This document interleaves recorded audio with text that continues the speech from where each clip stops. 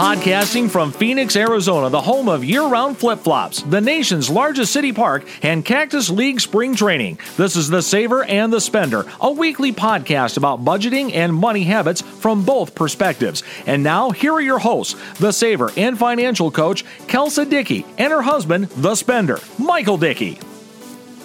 Hello, everybody. Welcome to episode 27 of the Saver and the Spender podcast.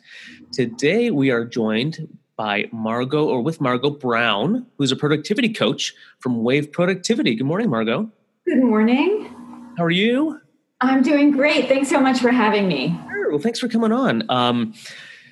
First of all, before we get started into diving deep into productivity and all this really neat content that we have, I want you to just tell everybody what a productivity coach is, what you do, and how you help people. Sure. So I help people become more focused, organized, and productive at work. And the way that I do that is through coaching over the phone and in person in the Phoenix area. And so I go into people's offices or get them on the phone and we talk about the different challenges that they're having and struggles that they're having within the work that they do. And then I offer them tips and techniques. But often in my coaching, what I'm doing is I'm asking them questions. And with those questions, we naturally draw out what is going to work for them. I'm not giving them the answers. I'm not telling them what to do. Because oftentimes, at least for me, if someone tells me what to do, I want to rebel against it. So when you can naturally draw out what works for a client or for a person, then they're more motivated to actually do the work. Awesome. So that old axiom of they have to come up with the idea themselves kind of a thing? Exactly. Yeah. Good. And so do you work with people outside of the Phoenix area, or are you just... I do. I coach nationally and internationally. Awesome. Good. And what's your website that they can check out your stuff, and Facebook and any other place that you have information on? It's waveproductivity.com, and I'm on Facebook, LinkedIn, and Twitter under those handles. Productivity. Awesome. Well, let's just dive right in. And so it's the second week of January, right? And people are in full swing of New Year's resolutions. You were telling me before that you don't really believe in New Year's resolutions. Tell me about that. What do you think about that? I believe they happen, but I don't believe that they happen successfully. So oftentimes when people are choosing resolutions, it's usually about wanting more or getting less. I want to exercise more. I want to lose weight. And those are big, broad statements. So really what you need to be doing is setting goals and actually changing behaviors. Okay. So when you, do you prescribe to SMART goals? I do. I think that they can be really helpful in getting people to where they need to be and getting them to a place where they can understand their goals so that they can start taking action on them. So if somebody say their New Year's resolution is that broad, I want to lose weight, how would you get somebody focused to making that not just New Year's resolution, but making it happen?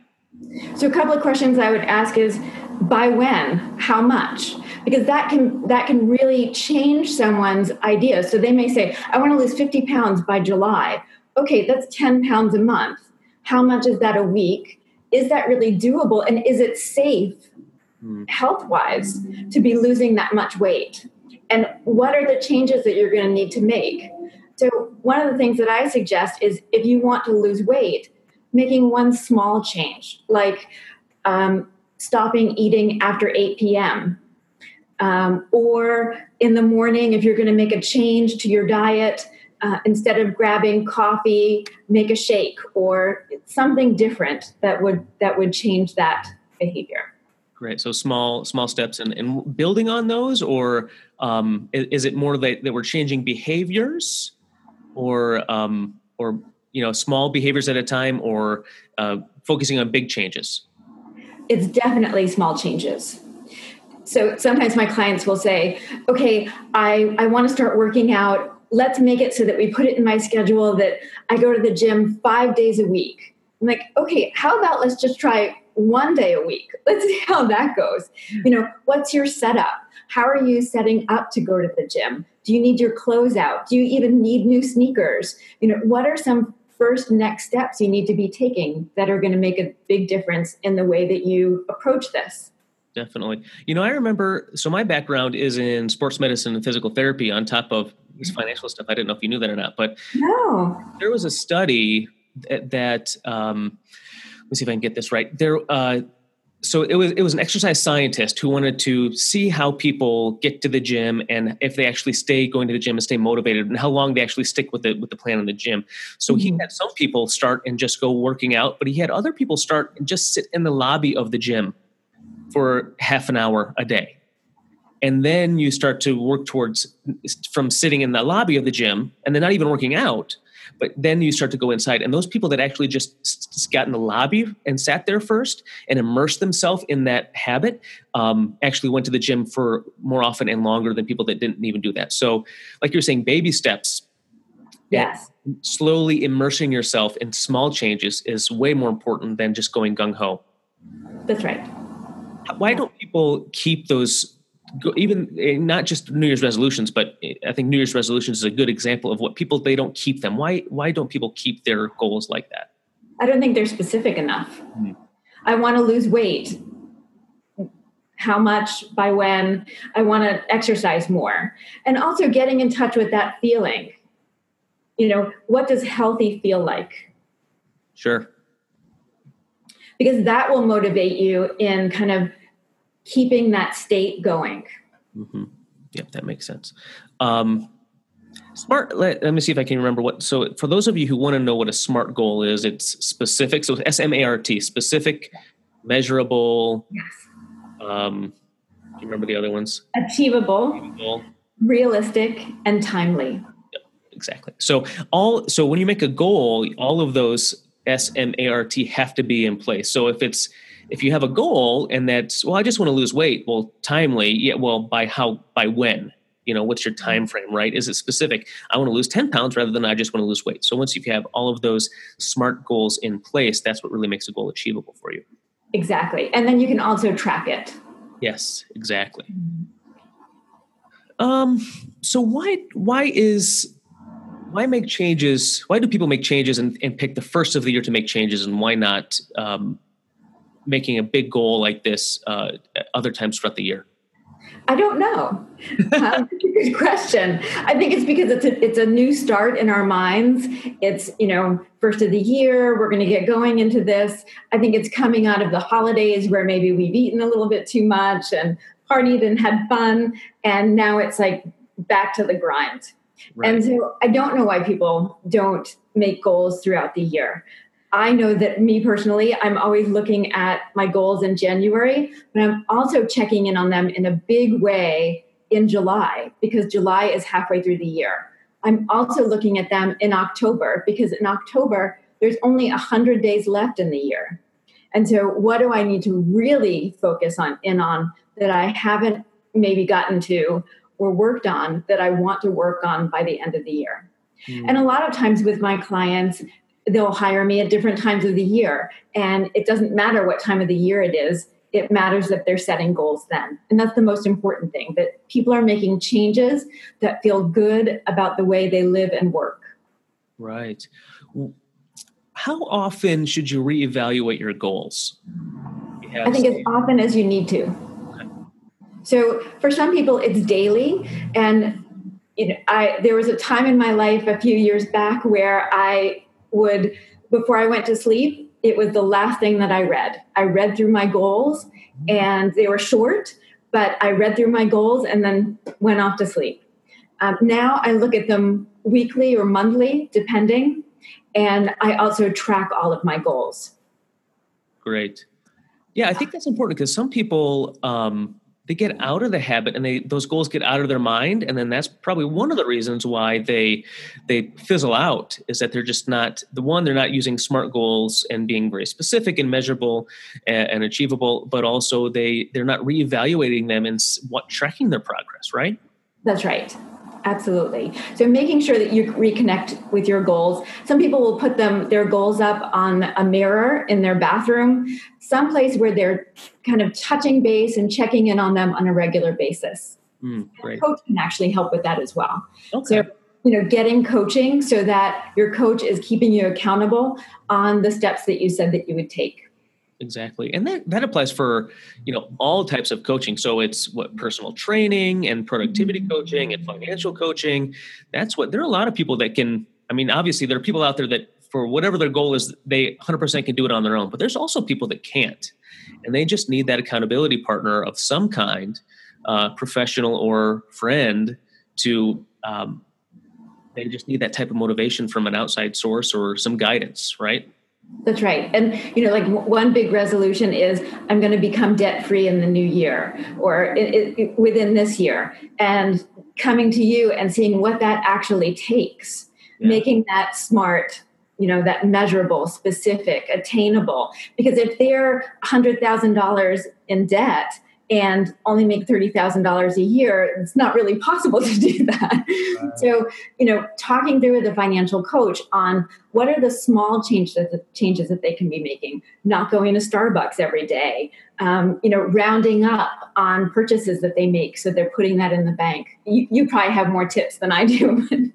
Yeah. Yeah. No, that's absolutely true. Those are just some of the small things, and there are bigger things, and there's organization. And, but it's this time of year, we see more and more newer clients come in, and that is their goal. Mm-hmm. And if they don't, if they were to try to do that on their own, they'd probably get lost because they don't see the end game, or they're not specific enough, or they're using the wrong strategy. So, coaching is definitely helpful for finances.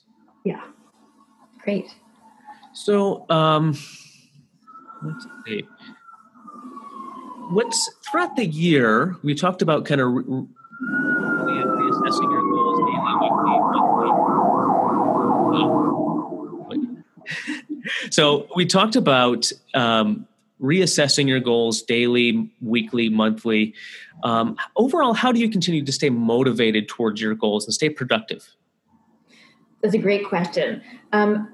There are some people who will create a vision board where it's pictures that they pull out of magazines, maybe get off the internet, that they put on a board or poster board, glue them on, and can be reminded of the goals that they want to achieve. And look at that throughout the year and get motivated about it.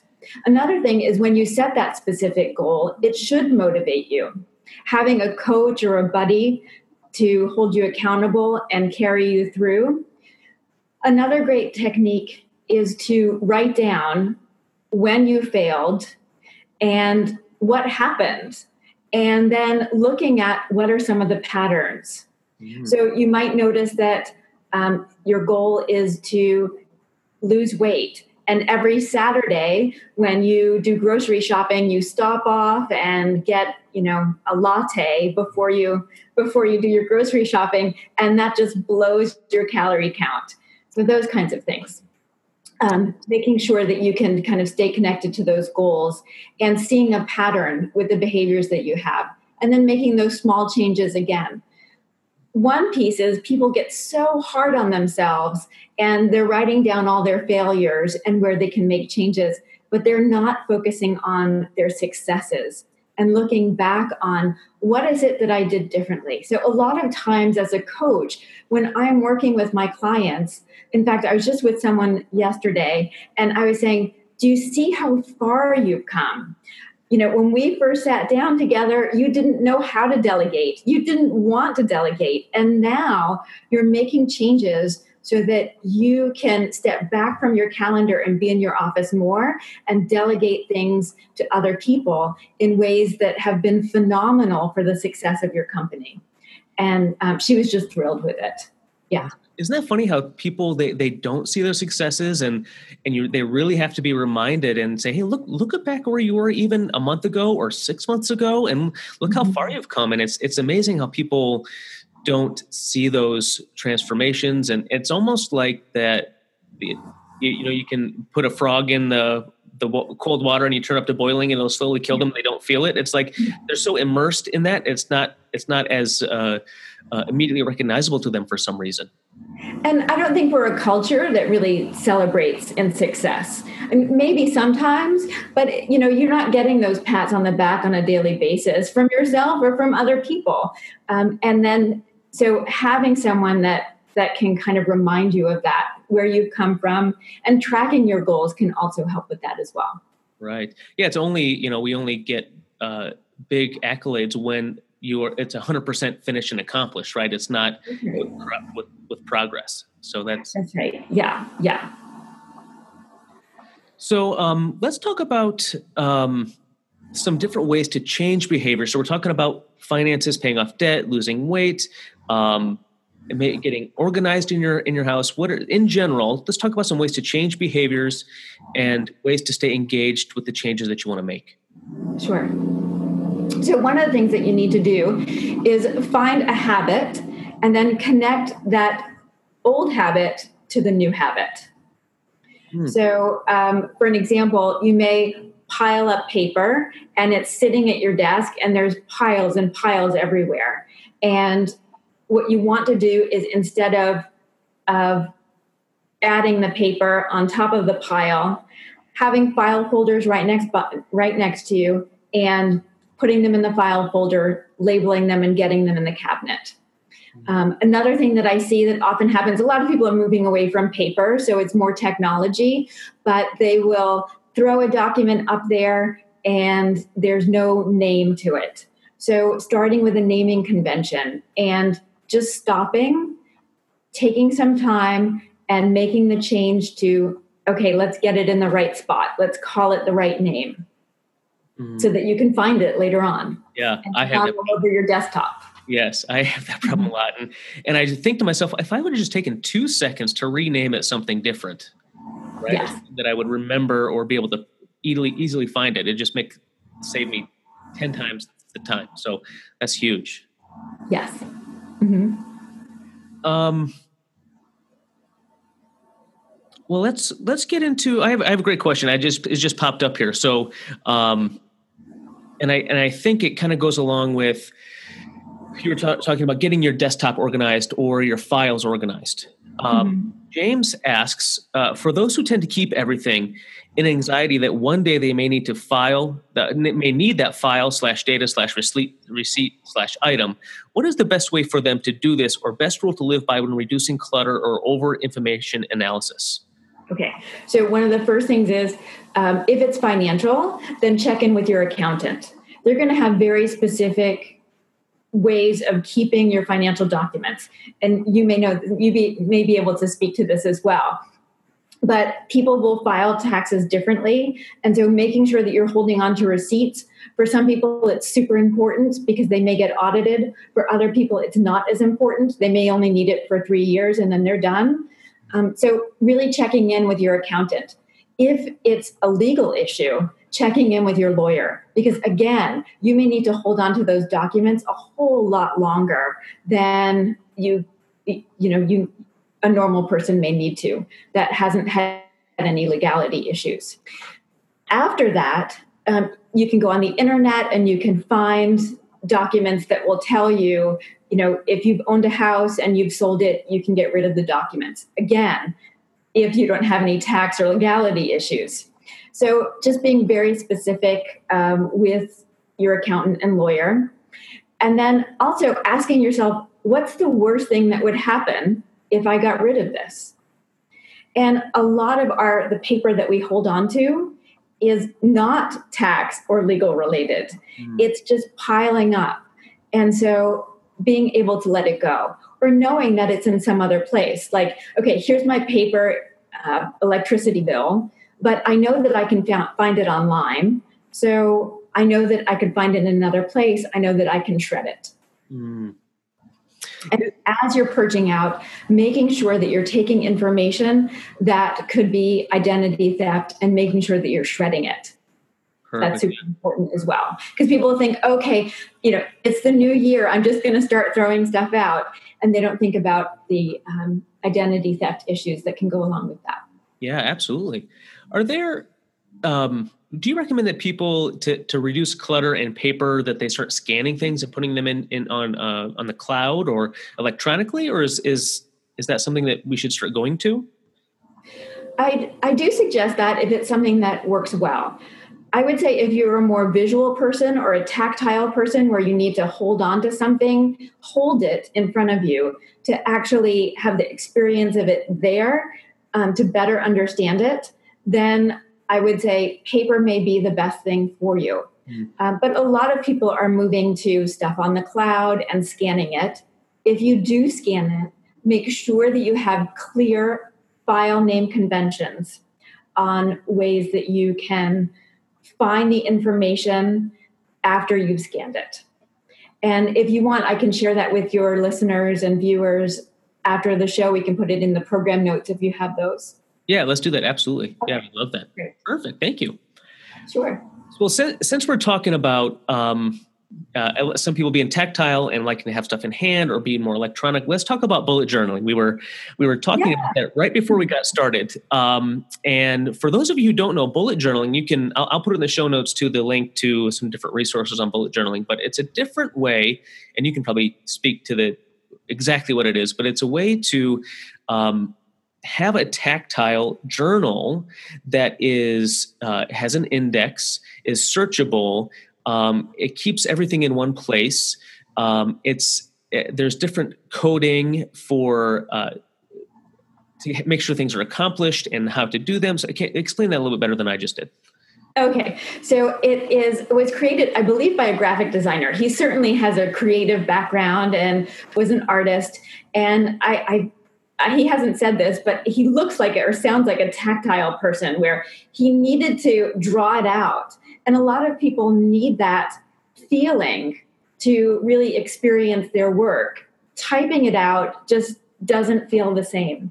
And so he chose opening up a journal and starting with an index and what is going to be in the journal. And then he also has a calendaring system. And I say he, I'm forgetting his name. I can't remember, but it's a great system. And so you write out the days of the week and the days of the month, and you start adding in what's happening with your calendar. So it's not a traditional calendar with blocks. It is actually just written out line by line. And then from there, he'll add in notes, drawings, and he'll continue to add that to his index. Mm-hmm. And then you can go back to your index and quickly find what you need. Another piece of the bullet journal is something, I call it legends, where if you have notes, you may have written a checkbox for something that you needed to do, or if you wanted to remember something and go back to it, you may have written a star. So with what I do with my clients is we go back through all of their notes and see what naturally comes up for them. What are the doodles that they naturally make in their notes that they can start using consistently, but using consistently with a specific way in mind. So it's not just a doodle anymore. A star becomes important information that I need to look back on. For me, when I write B with a circle around it, that's a blog idea. So anytime I'm going through my notes, if I'm looking for blog ideas, I'll look for the B with a circle around it. Mm-hmm. Other people will use check boxes, lines, dots, arrows. It really is dependent on kind of the doodles that you make. And then being able to look back on your notes with those doodles and finding the information that you need quickly and easily. Definitely.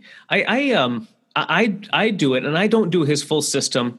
And I remember when we met in person, I don't know, maybe a year ago, something like that. And I remember you specifically asked if I had a way to keep me organized or I kept a calendar. And I do keep my Google Calendar very well up to date. But as far as organization and task-wise, daily task stuff, I didn't really have a great system. And I found bullet journaling, and it has, I think even Kelsey will attest to how productive I get to be way more than I was before. And I think for some people, and for me, it was almost like I had 5 things to do in a day. Like I had 5 big tasks. I got paralyzed at where to start, what to do, where to do third, and what I need to do. So it's a way of writing it down, keeping it in order. And there's ways to keep track of your progress on different things. If it's completed, mm-hmm. If you didn't get it done today, is it worth putting on to the next day?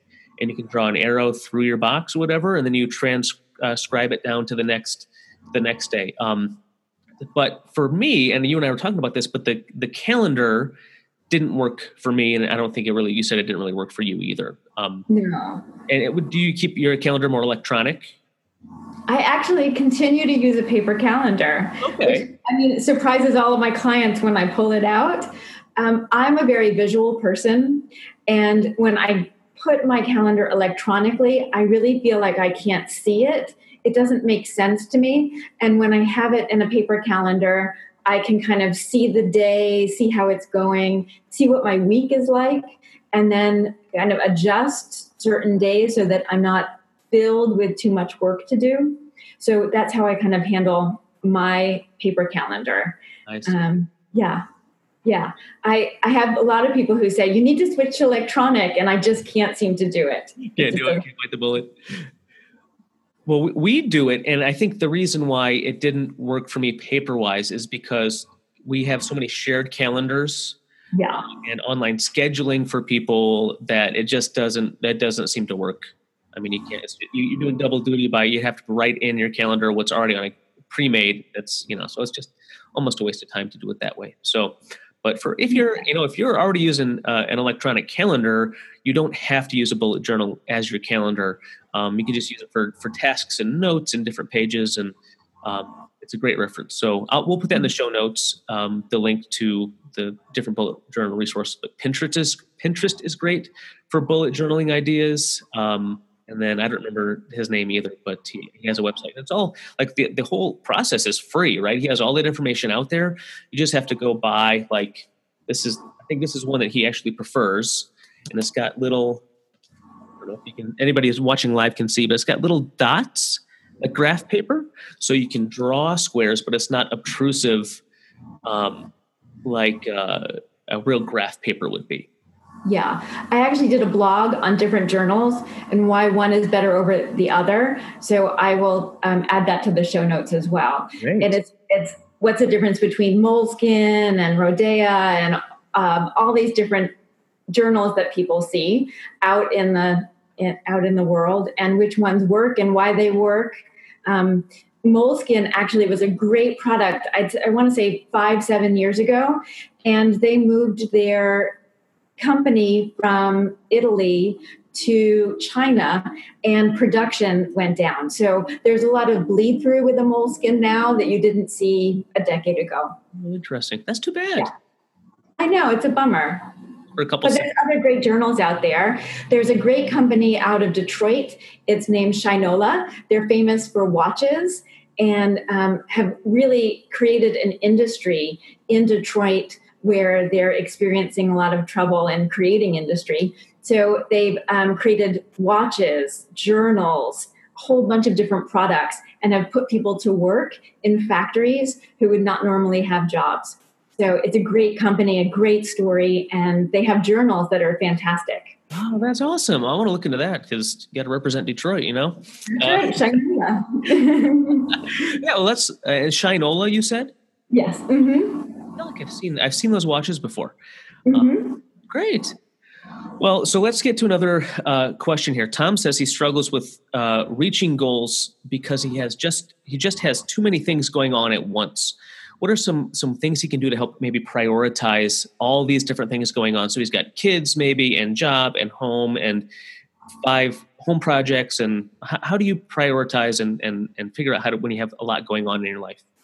Sure. So I would say with goals, you want to have it about 3. Anything more than 3, and it's really just too much, and you tend to get scattered. Anything less than 3, and it may not be enough to keep you motivated. There was a client that I was working with a couple of years ago where she had one goal. It was to produce this one product, and it took her almost a year to do that. But she was successful in that year to get it completed. But it was her sole focus throughout the year in making these small steps and changes to get that product out and on the market. So unless you have a very specific goal like that, I would say about 3 goals is a good number to have. And then when you're dealing with kids and family and the house and work, it's really about writing down your actions.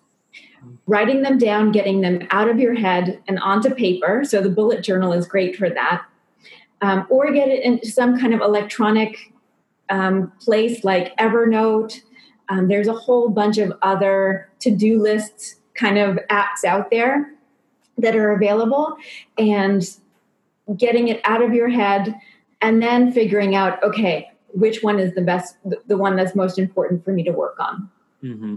And you just suggest doing that maybe in the morning to kind of get a preview of the day and see what needs to be done first, like daily doing that?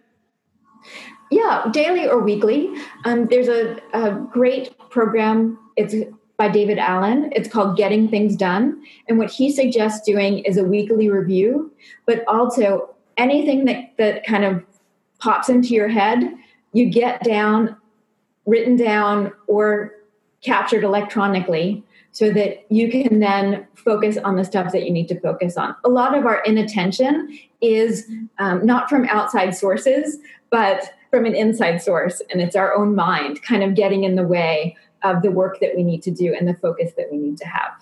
Sure. Oh, yeah, all the time. There's always better things you could be doing, right? Or self-doubt, or a million other reasons why you're your own worst enemy at some point in time. Mm-hmm.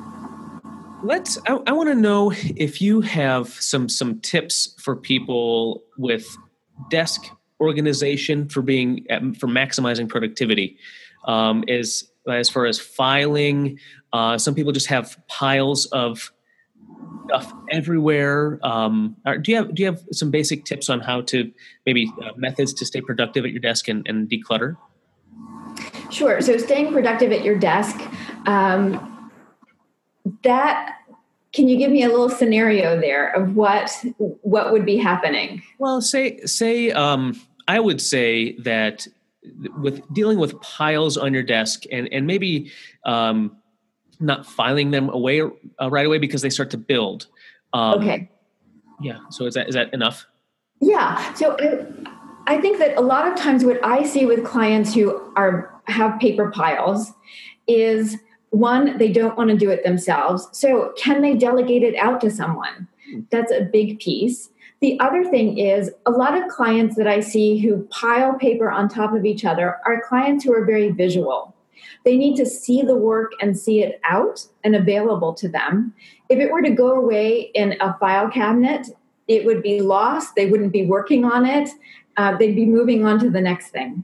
And so one of the things that I suggest is, if you're a very visual person, creating a system where there's either trays or baskets where it's still visual, you can still see it, but it's not put away somewhere. And it looks organized and neat as you walk into someone's office, and it's not overwhelming when you walk into your office. Mm-hmm. Things are where they need to be, and you can get your hands on them quickly.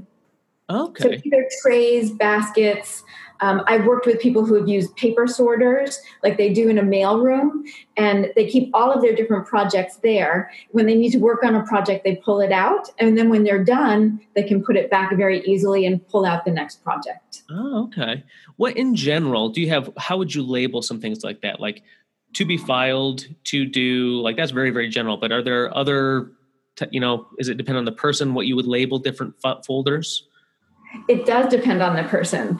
And so oftentimes when I'm coaching people, I'll say, what would you call this? And they say, well, what would you call it? And I would say, it doesn't matter what I call it because I'm going to be leaving here. And you still won't be able to find it if we call it what I would call it. Right. What do you call it? So whether it could be to do for someone, it could be today for someone else, it could be tasks, actions, all of these different names. So finding out what works best for you and what's the word that triggers you into action. And that's huge, because it's very specific, right? Different people use different words for triggers, right? So that's a great tip. Mm-hmm. What is your favorite app for productivity or technological piece for productivity? Oh, I have two favorites. My first absolute favorite is Evernote.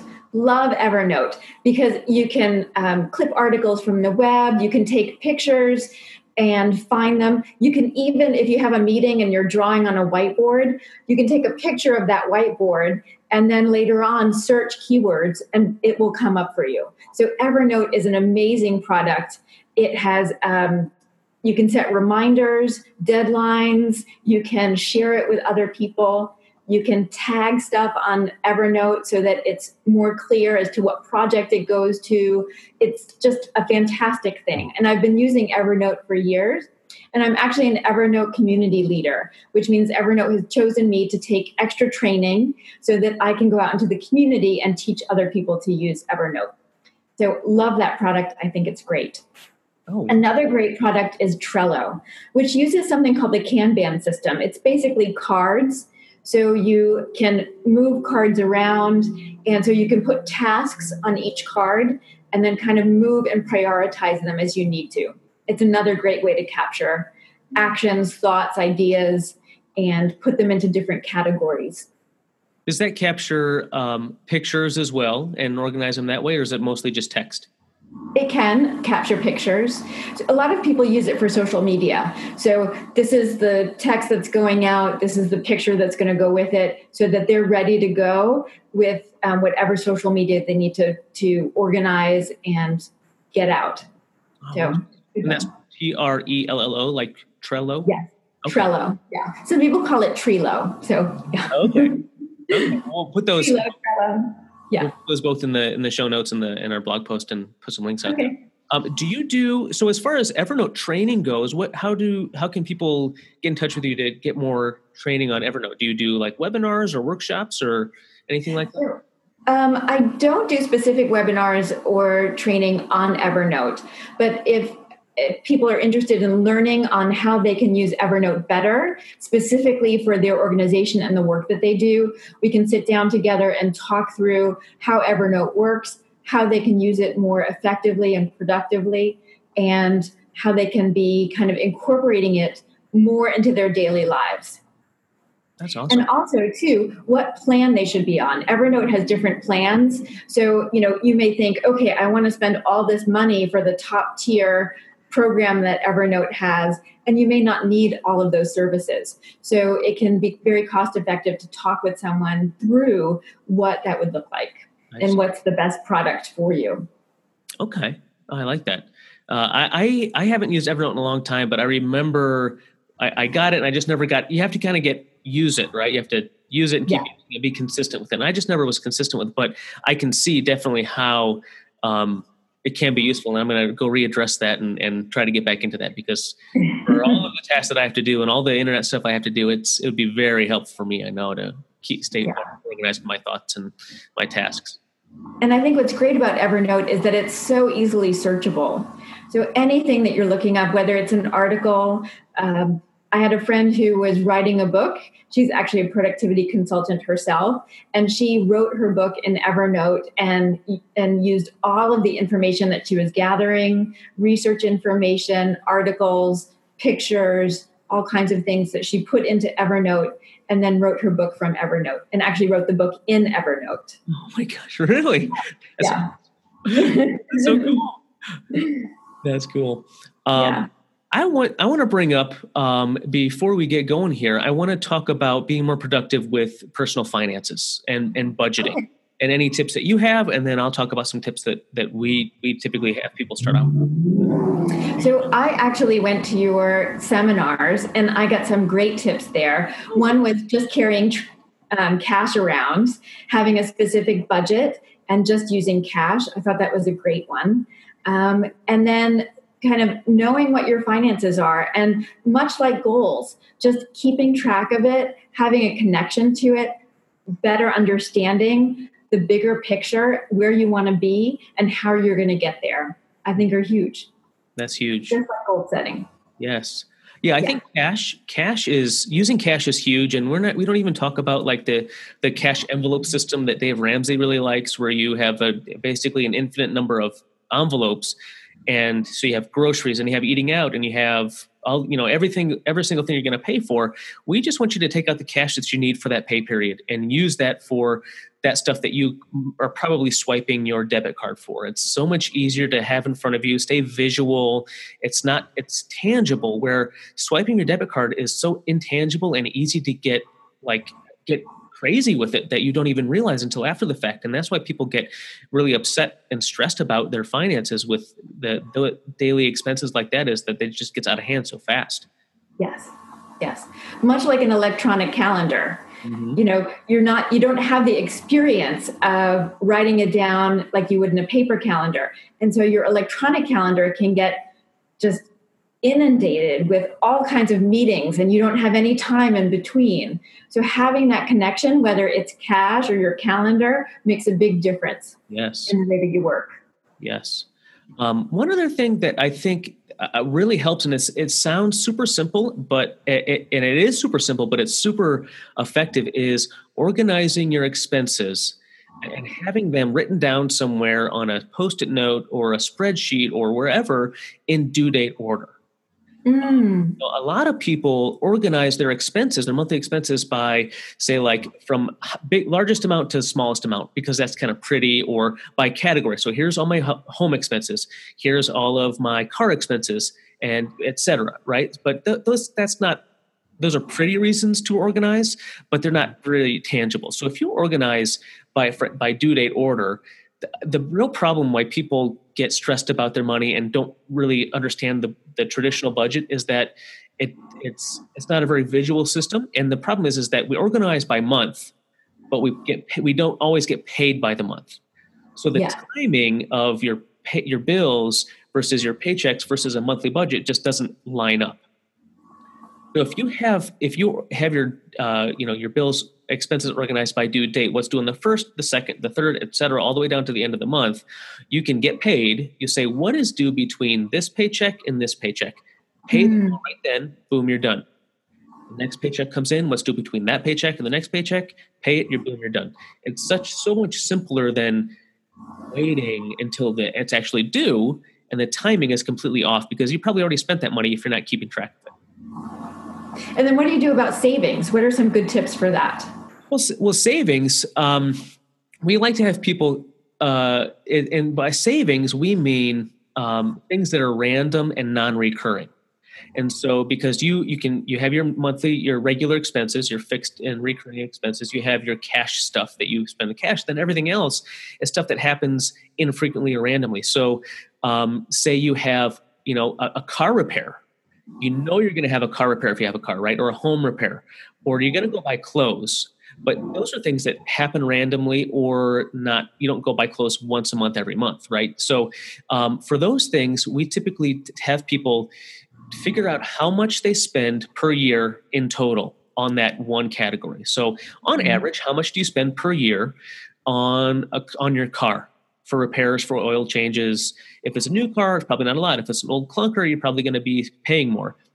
So to make it easy, let's say you spend $1,200 a year on your car. Well, you're going to divide by 12, and that's how much every month you're going to put in a savings account for that random and non-recurring expense. Mm-hmm. So every month you're going to put away $100 for your car. If you have dues for your professional organization, that's $120 a year. You're going to save $10 a month to put into this online savings account. And then when that happens, you just have that in savings, or a lot of it. You transfer that into your checking account and you can pay it right away. And so when those expenses come up that are usually pretty big, big whammies, it's either have a lot to go towards it, or you have all of it to go towards it. And it's you're feeling it in a slow, steady, very boring way, rather than a big whammy where you put it on a credit card and then you deal with it later. Yeah. Excellent. Yeah. Well, Margot, thank you so much for joining us. This has been, I think, super valuable. I'm like making mental notes, and I got to write them down when we get off air here to start doing with Evernote and all that kind of stuff. So we're going to leave some, Margot's going to have some stuff for everybody in the blog post and the show notes with some good tips, and then we'll leave some links in there for you for all the stuff we talked about today. So Margot Brown from Wave Productivity, thank you so much for joining us. Anything else before we sign off here? I'm sorry, I didn't hear you. I'm sorry, anything else you want to say before we sign off here? Anywhere you're going to be speaking, or give your website one more time for people to check you out? Sure. My website is waveproductivity.com, and I'm Margot Brown, productivity coach and professional organizer. All right, Margot, thank you so much. And you guys have a great week. Okay.